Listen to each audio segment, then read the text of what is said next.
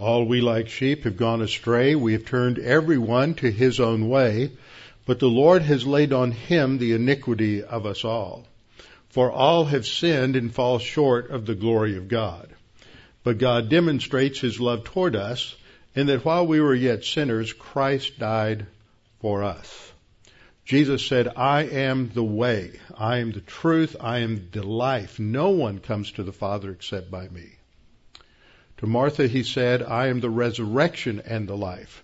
He who believes in me, though he were dead, yet shall he live. And whosoever lives and believes in me shall never die. Do you believe this? Before we go to prayer and begin our study, I want to bring something to your attention. Some of you know this. I sent out some emails yesterday. Some of you have seen it. I put it on my Facebook page. But I got another email this morning about this from Shahram Hadian. Shahram was our keynote speaker at the Chafer Conference, speaking about Islam, what's going on in the world today about Islam, what their goals and objectives are. And this is not a politically correct message. It is not one that is accepted today. And he has come under a specific assault, as has Brandon House. Brandon House is a founder and director of a ministry called Worldview Weekend. Every year he has, in different periods of the year, these conferences that go on dealing with different topics related to a Christian worldview. For many years, going back maybe 20 years, he has had worldview weekends that he has held in different locations up in Wisconsin, Minnesota, the upper Midwest. Last year, when they were in Sioux Falls, South Dakota, there was an attempt by a radical Islamist to do physical harm to the people there. He was arrested with a couple of rifles and several pistols just a few blocks from where the conference was being held. This year, a combined force of CARE, which is a Muslim Brotherhood front organization that has been declared by some Islamic countries, some Arab countries, to be a terrorist organization, but is allowed to freely operate in the United States. CARE and several Antifa groups, as well as the Southern Poverty Law Center, which posted on their website about these conferences, generated a tremendous amount of antagonistic email, phone calls, and posts on social media that caused the hotels with whom Brandon had contracts, several of which they had used for many, many years, to cancel their Worldview weekends for April. So they had 5 conferences planned, all of which were canceled because of this hostility from these groups. As I said on Thursday night, as we're teaching through 1 Peter, we are living in a time when we are beginning to see some real opposition in the military, in businesses, in tech companies to the Christian message. Now we have a problem with the rise of radical Islam and the fact that much of our country doesn't want to admit that they have this agenda. Most of us will probably see a time when this gets much, much worse. If you're under 40, I think you're definitely going to see some real horrible suffering in this country towards Christians. Ostracizing Christians at the very least, to perhaps putting them in jail or prison for so-called hate speech. The only solution to this, ultimately, is the grace of God and the gospel. But there are intermediate things that we can do because we have to be involved in the civil process, in the political process, in electing the right kind of officials who will wake up and be involved. We can't just sit back and let it happen. That doesn't mean that the political solution is the ultimate solution, but the ultimate solution, as it has worked since 1776 in this country, the ultimate solution works with the intermediate human solution, which can be put into effect through politics. We need to be in prayer for these ministries. They are taking legal action as they can, investigating all of those things. But this is really, I think, a sign of things to come. The true liberty and freedom in this country is not being shut down by the government, but it is allowed to be shut down through the corporate world and a failure to take a stand against these politically, against those who would shut down Christian ministry. So we really need to be in prayer for these things, be in prayer for Brandon House, be in prayer for Sharam. These aren't the only ministries that are being assaulted in this way, by the way. So we need to be in prayer for that and for this nation. So let's go to the Lord in prayer as we prepare for our study of His Word today.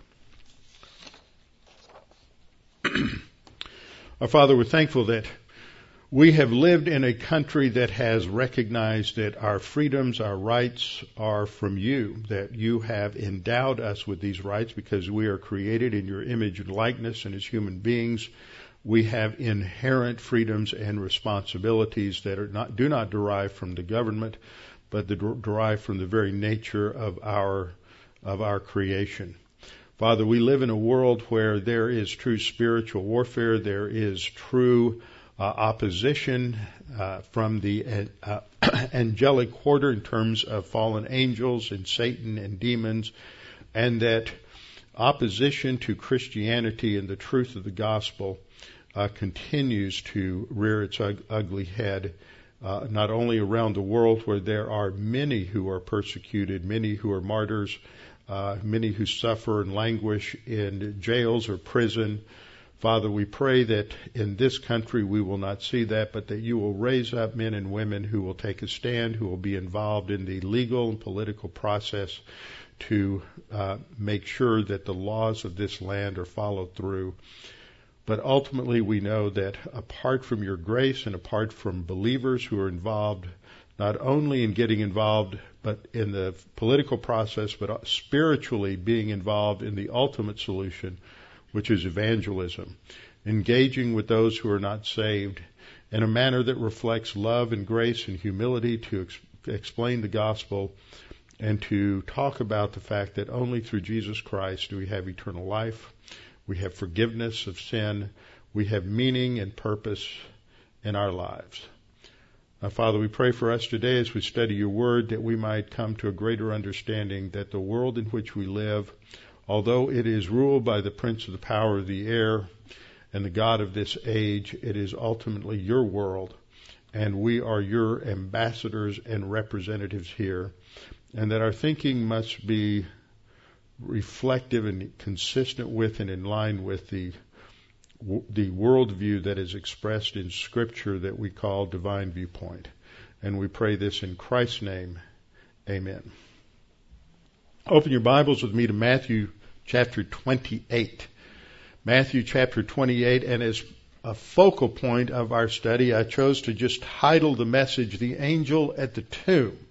There's a little more going on in this message, but we're going to title it that, and look at what takes place, or begin to look at what takes place in the first 10 verses of Matthew, probably just get through verse 6 today. Last week we had a flyover, we had a look at what happened on that first resurrection Sunday, as it was discovered that the tomb was empty, as it was announced by the angel that he was risen, and that there were many witnesses to the fact, both willing and unwilling. The guards at the tomb were unwilling witnesses as they came out of their shock and their stupor, and they reported that the grave was empty. They went back to the religious leaders, so they were unwilling witnesses, whereas the others were willing witnesses. But all of them had a difficult time believing what had happened, that he was alive, that Jesus had truly risen from the dead. That's one thing that comes across as you read through these accounts, is the women did not go to the tomb expecting it to be empty. They were prepared to anoint his body as many times as he had warned them and told them and promised them that he would rise from the dead. They didn't believe it. The disciples, when Peter and John ran there, they didn't run there because they expected him to have been risen from the dead. They did not believe it yet. It took time. And even as we will see when we get down to verse 16 in this chapter, We're told, then the 11 disciples went away unto Galilee, to the mountain which Jesus had appointed for them. When they saw him, when he appeared to them in Galilee, they worshipped him, but some doubted. They still doubted. And I think what this isn't saying is that they hadn't believed it yet, but they couldn't believe it. It was just so astonishing. And we're that way. We believe certain things are true, but we just can't believe it. We have that tension because it just seems so unbelievable. So we're going to look at this and begin to break some things down. And as we do it, ignore the title for this slide. I should have erased it, but we're going to look at three things: the days in the tomb. Second, the earthquakes and angels. This is a dimension to what's going on here that I had not looked at in the past or been really focused on. And then third, the unsuspecting witnesses. Those three things we'll look at as we go through the passage. What we read in Matthew 28:1 is the beginning now after the Sabbath, as the first day of the week began to dawn, Mary Magdalene and the other Mary came to see the tomb. Now, I think this is somewhat of a summary statement. As I pointed out last time, the comparable passage that we see in Mark chapter 16 talks about what the women did the night before, that they went to get the spices to anoint the body, that the phraseology here after the Sabbath talks about when the Sabbath ends, which is roughly that year, it was about 7 p.m., and after that you have the first day of the week. In fact, the literal idiom here that we see in the second phrase, as the first day of the week began to dawn, they didn't have a name for that first day. They didn't call it Sunday or some other term. It was the first day from the Sabbath, literally. It's a genitive construction. It's the first day from the Sabbath. So that's how they would count it. And then you'd have the second day from the Sabbath and the third. What's the focal point of all those phrases? It's the Sabbath. That's the holy day. That's the day to worship the Lord. So everything revolves around what would transpire on Shabbat every week is your day of rest and your day to focus upon the Lord. But the phrase after the Sabbath, there's a lot to read about this. There's a lot that's debated about this. But it basically indicates the Sabbath has ended and it's sometime that night. Now the next phrase, as the first day of the week began to dawn, probably puts this at a different time frame later on towards morning the next day than Mark does. Mark clearly talks about them going to shop and to the shops and to get the spices they needed and the things that they needed for to anoint the body. But that showed that they were expecting the body to be there. And this time they come, and this could have been later, it could have been different. It's really tough trying to correlate some of these things. But Mary Magdalene and the other Mary came to see the tomb. Now, they were watching the burial. They were watching the preparation of the body, all of that prior to dusk, sundown on Friday.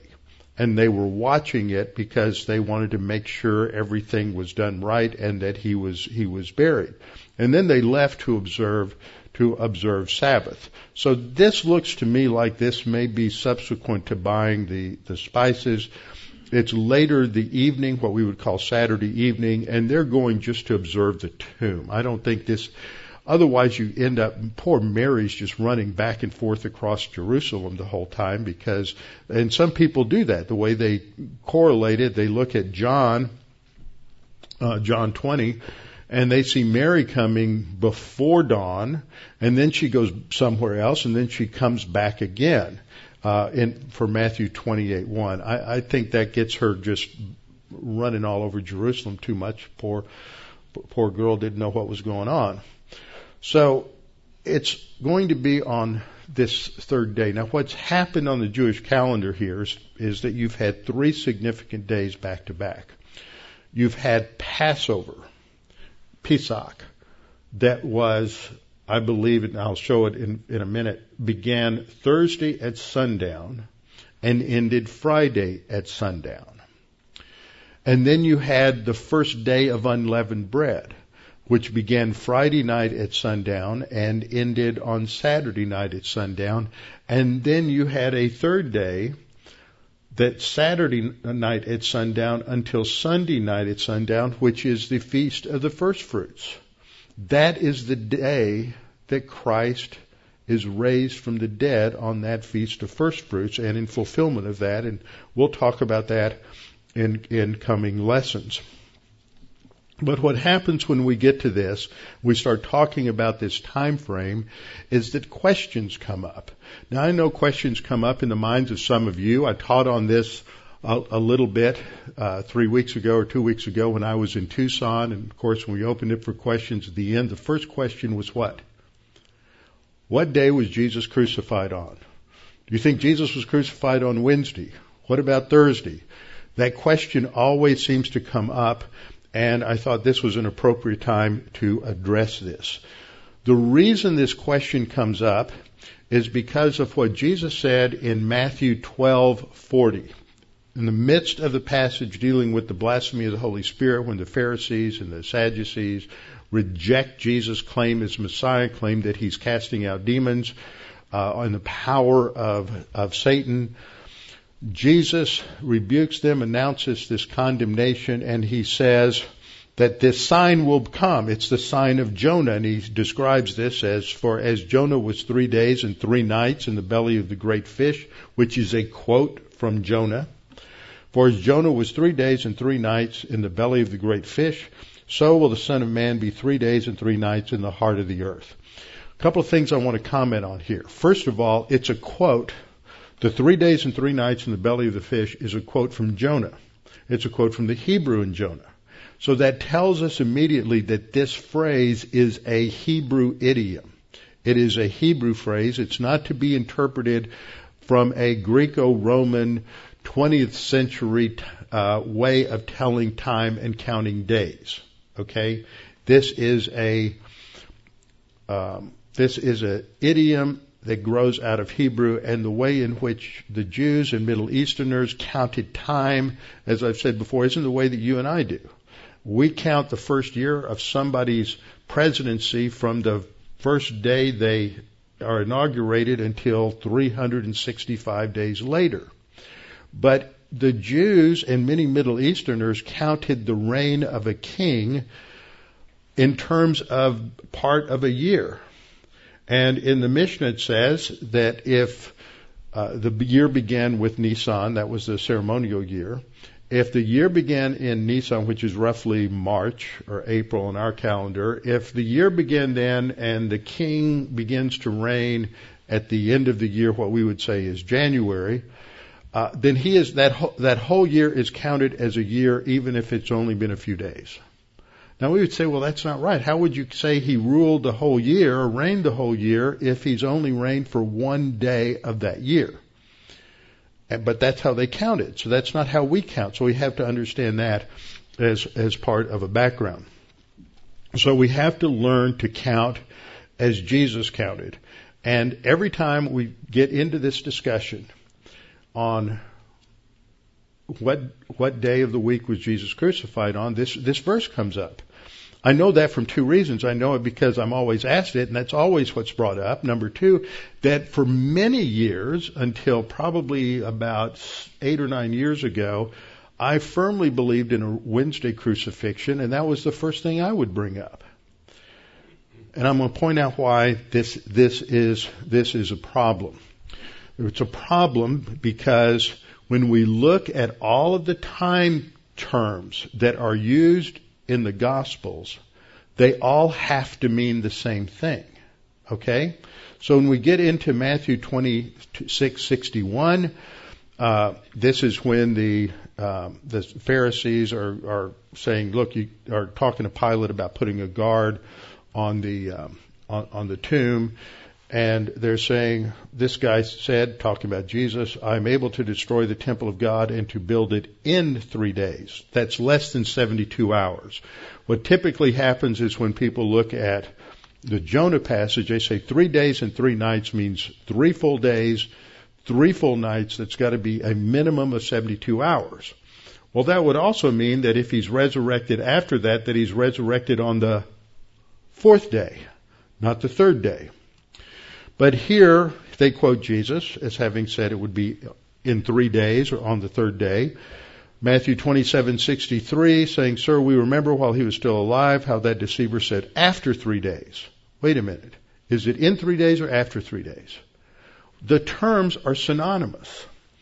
After 3 days is only used by the religious leaders here and by Mark in the Gospel of Mark.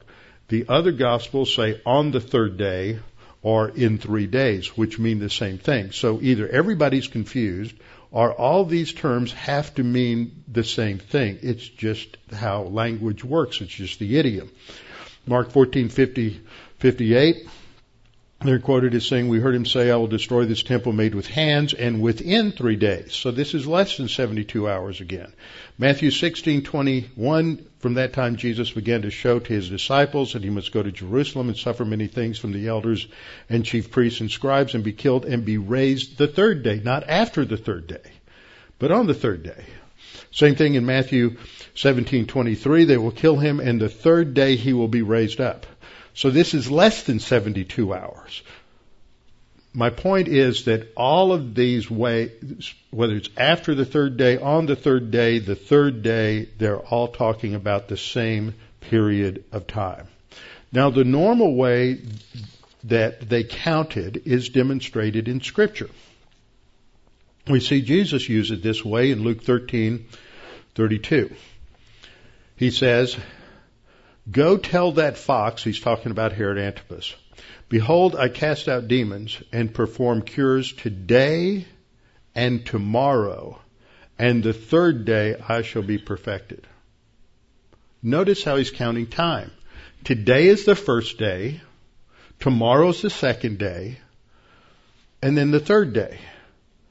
Now, so that's how you would normally count things. Today would be day 1.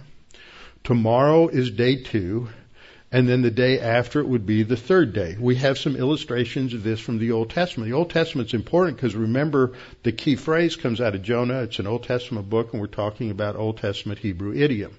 Doesn't matter what Roman idiom is. It doesn't matter what the Greek idiom is. We're dealing with Hebrew idiom. Leviticus 19:5 and 6. "If you offer a sacrifice of a peace offering to the Lord, you shall offer it of your own free will. It shall be eaten the same day you offer it, and on the next day, and if any remembers until the 3rd day, it shall be burned in the fire." You see what he's done? Today is day 1, tomorrow's day 2, then it's followed by the 3rd day. You see the same thing in Exodus 19:10 and 11. The Lord said to Moses, "Go to the people and consecrate them today and tomorrow, and let them wash their clothes, and let them be ready for the 3rd day. And on the 3rd day, the Lord will come down upon Mount Sinai in the sight of all the people." So today is 1 day, tomorrow is a 2nd day, and then you have the 3rd day. Now, why have I emphasized that? Because when we come to Luke 24:21, we see a reverse process. So we understand that if we count, today is day 1, tomorrow is day 2, and the next day is day 3, when Jesus is talking to the 2 disciples on the road to Emmaus, and they don't know who he is, he's cloaked his identity so he can talk to them about what has happened, and explain to me what has happened, what's going on, and they're amazed. "Where have you been? All these things that have been going on in Jerusalem, you don't know." And there was this man, Jesus, and we hoped that he was the one who was going to redeem Israel. Indeed, they say, besides all this, today. Now, what day are they talking? This is Jesus' appearance to these 2 disciples late in the afternoon of Sunday. Doesn't matter whether you're Roman, whether you're Greek, whether you're Hebrew, whatever you are, if they're talking on Sunday afternoon and they're Jewish, when they say today is the 3rd day, when did that day begin?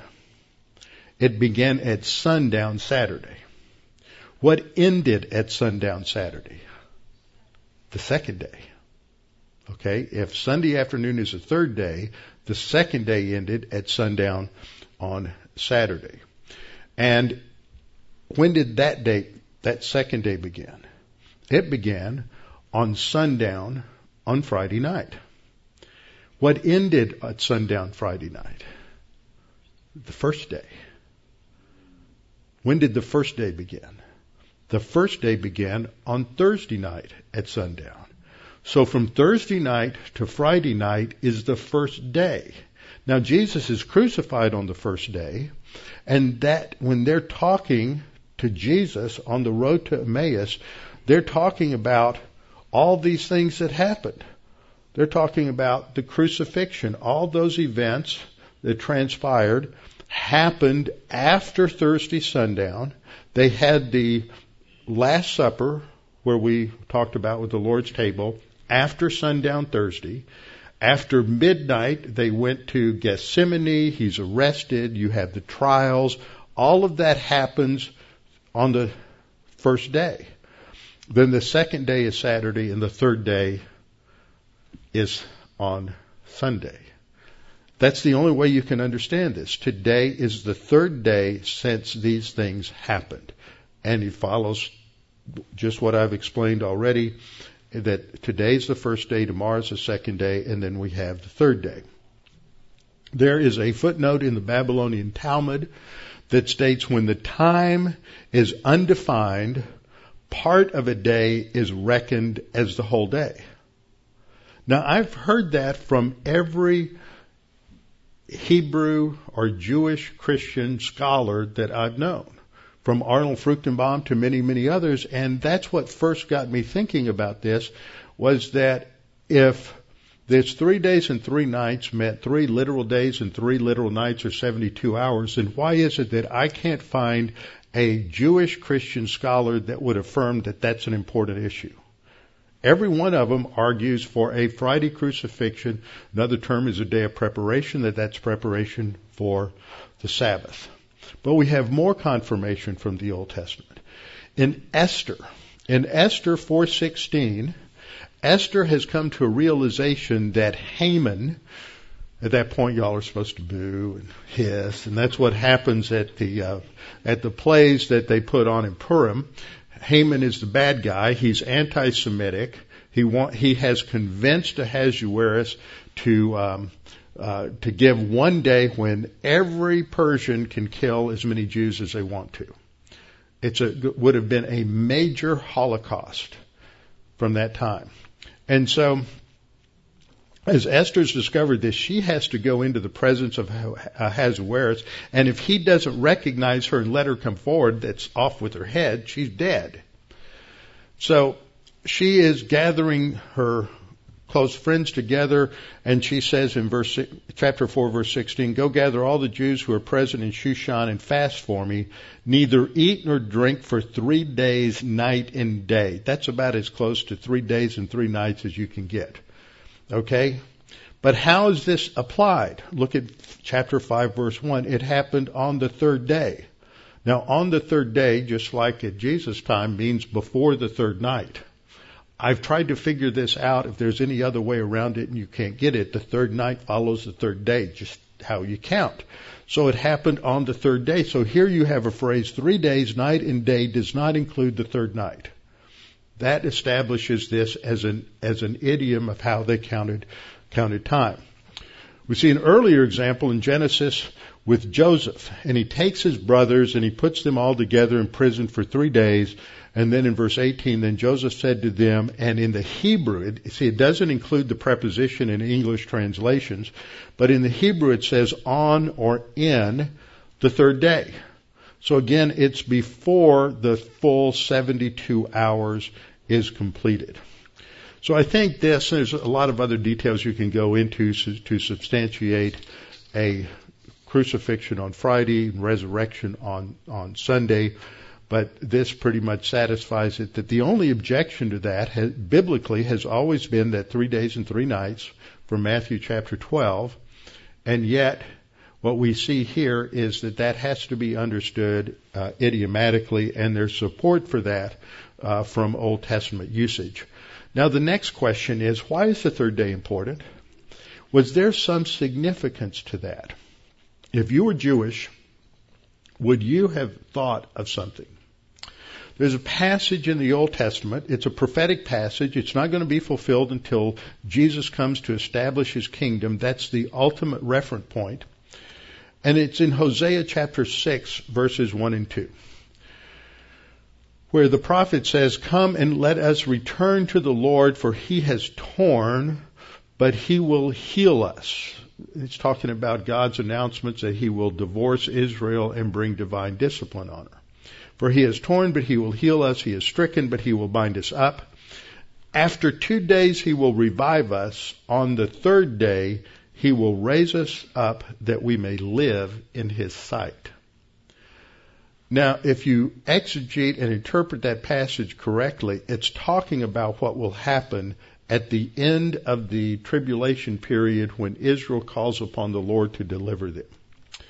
But in Second Temple Judaism, this phrase, the 3rd day, had come to be an idiom for real when you realized the forgiveness of God, the finalization of redemption, and the arrival of God's forgiveness and redemption. That's interesting. If you were Jewish, that's what you were taught, was the 3rd day is when you will realize God's redemption. So I think there's a significance to why Jesus was in the tomb for those 3 days and 3 nights. So, back to the beginning of our passage. After the Sabbath, as the first day of the week began to dawn, Mary Magdalene and the other Mary came to see the tomb. And then we're told that something happened. Now, this is interesting to look at what the chronology is here and to read carefully. Verse 2 we read, "And behold, there was a great earthquake." That's the first thing that's pointed out. But other things are happening at the same time. Then the next word is the Greek word gar, which indicates an explanation of this earthquake. "For an angel of the Lord descended from heaven and came and rolled back the stone from the door and sat on it." Now, if you read that too quickly, you'll think that the earthquake caused the stone to roll away. But that's not what the text says. The text says that the angel rolled it away. There's a great earthquake, and the explanation for this earthquake is that the angel rolls the stone away. Now, if you want to put this in geologic terms, what you have when there is a fault line is that there's an incredible amount of pressure that comes to bear at these different points. And then something happens physically that triggers an earthquake. Now, that's all fine and good if you believe in a closed universe. But we don't believe in a closed universe. We believe that there's an open universe. It's open to God. See, this is a problem I pointed out with those who interpret everything from economics to politics from a closed system, is that God actually intervenes in human history. So physical trigger points aren't the only kind of trigger points. There are spiritual trigger points. See, what this points out, and what I'm going to show is how this fits within the structure of biblical revelation, is that there is an intersection between the material and the immaterial, between the visible and the invisible, between the physical and the spiritual, that is not open to investigation through empiricism or rationalism. We can only know about it through revelation. And this is what we see here, is that there is something going on physically, but what triggers the earthquake is something spiritual. The angel moves the stone. And when the angel moves the stone, it has this impact on the physical creation, and there is not just a little rumbling. The text says that there was a great earthquake. Now, it could be that this is an aftershock from the great earthquake that occurred when Jesus died on the cross. But that too shows an intersection of the spiritual with the physical that we can't investigate in the science classroom. Now let's fit this within a pattern in Scripture. We can go back to Genesis chapter 19, and we see that there are two angels and God who come to visit Abraham. Then we have this interchange as God tells Abraham that what he's going to do is he's going to bring judgment on the cities of the plains, and he's going to bring judgment on Sodom and Gomorrah and the other cities for their sinfulness. And then Abraham pleads with God to rescue the righteous, which is righteous Lot, as he's called by Peter. And so the two angels go to warn Lot and his family to get out of Dodge, otherwise known as Sodom. They're going to get out of Dodge. And so they say, the angel says to Lot, because he's about Sodom and Gomorrah about to be completely incinerated by fire and brimstone. But the angel makes an interesting statement. He says, "For I cannot do anything until you arrive there." See, what Lot said just before this is, let me get out of here. There's a little town over here called Zoar. Let me go stay there. And so the angel says, okay, we won't destroy Zoar. You go there. But I can't do anything until you arrive there. And after Lot gets there, we're told in verse 24, then the Lord rained brimstone and fire on Sodom and Gomorrah. Isn't that interesting? There's a trigger point that's spiritual, but then there's a physical thing that happens. We see it happen sometime later at Mount Sinai. We see in Exodus 19:18, now Mount Sinai was completely in smoke because the Lord descended upon it in fire. Its smoke ascended like the smoke of a furnace, and the whole mountain quaked greatly. You have this massive earthquake because of the presence of God on the mountain. It's triggered by a spiritual reality. What else we know from this is that angels were present. We know that from Galatians 3:19, where Paul tells us in that last line, and it was appointed, that is, the law was appointed through angels by the hand of a mediator. That angels are not talked about in Exodus, but Paul tells us that angels were present on Mount Sinai. We see it again with Elijah in 1 Kings 19:11, as he has fled south to Horeb, which was another name for Mount Sinai. And while he was there having his little pity party, God is going to give him a little biblical counseling and is going to reveal himself through these different events to teach Elijah a few things. And in the middle of it, there's a strong wind, and it breaks the rocks in pieces before the Lord, but the Lord wasn't in the wind. And then it goes on to say, and after the wind, an earthquake, but the Lord was not in the earthquake. And after the earthquake, a fire, but the Lord was not in the fire. And after the fire, a still small voice. The point that I'm making here is that God shows up, and there's an earthquake. It's that intersection. And we see it from Genesis all the way through the Old Testament. And then we jump ahead to the future, to Revelation. And we see in Revelation 8:5, which is during the trumpet judgments, the angels took the censer, filled it with fire from the altar, or this is between the trumpet judgments, and threw it to the earth, and there were noises, thunderings, lightnings, and what? An earthquake. An angel does something, and it triggers an earthquake. Same thing in Revelation 13. In the same hour, there was a great earthquake, and the tenth of the city fell. Revelation 19, you see another earthquake. Revelation 16 and 17, the seventh bowl judgment. The seventh angel poured out his bowl. And verse 18 says, and there were noises and thunderings and lightnings, and there was a great earthquake. All the way through Scripture, you have these events where God shows up, and there's these various manifestations, one of which is often an earthquake, because the creation of God and the holiness of God impacting this fallen creation seems to create this environment. There is a trigger point that is spiritual and not physical.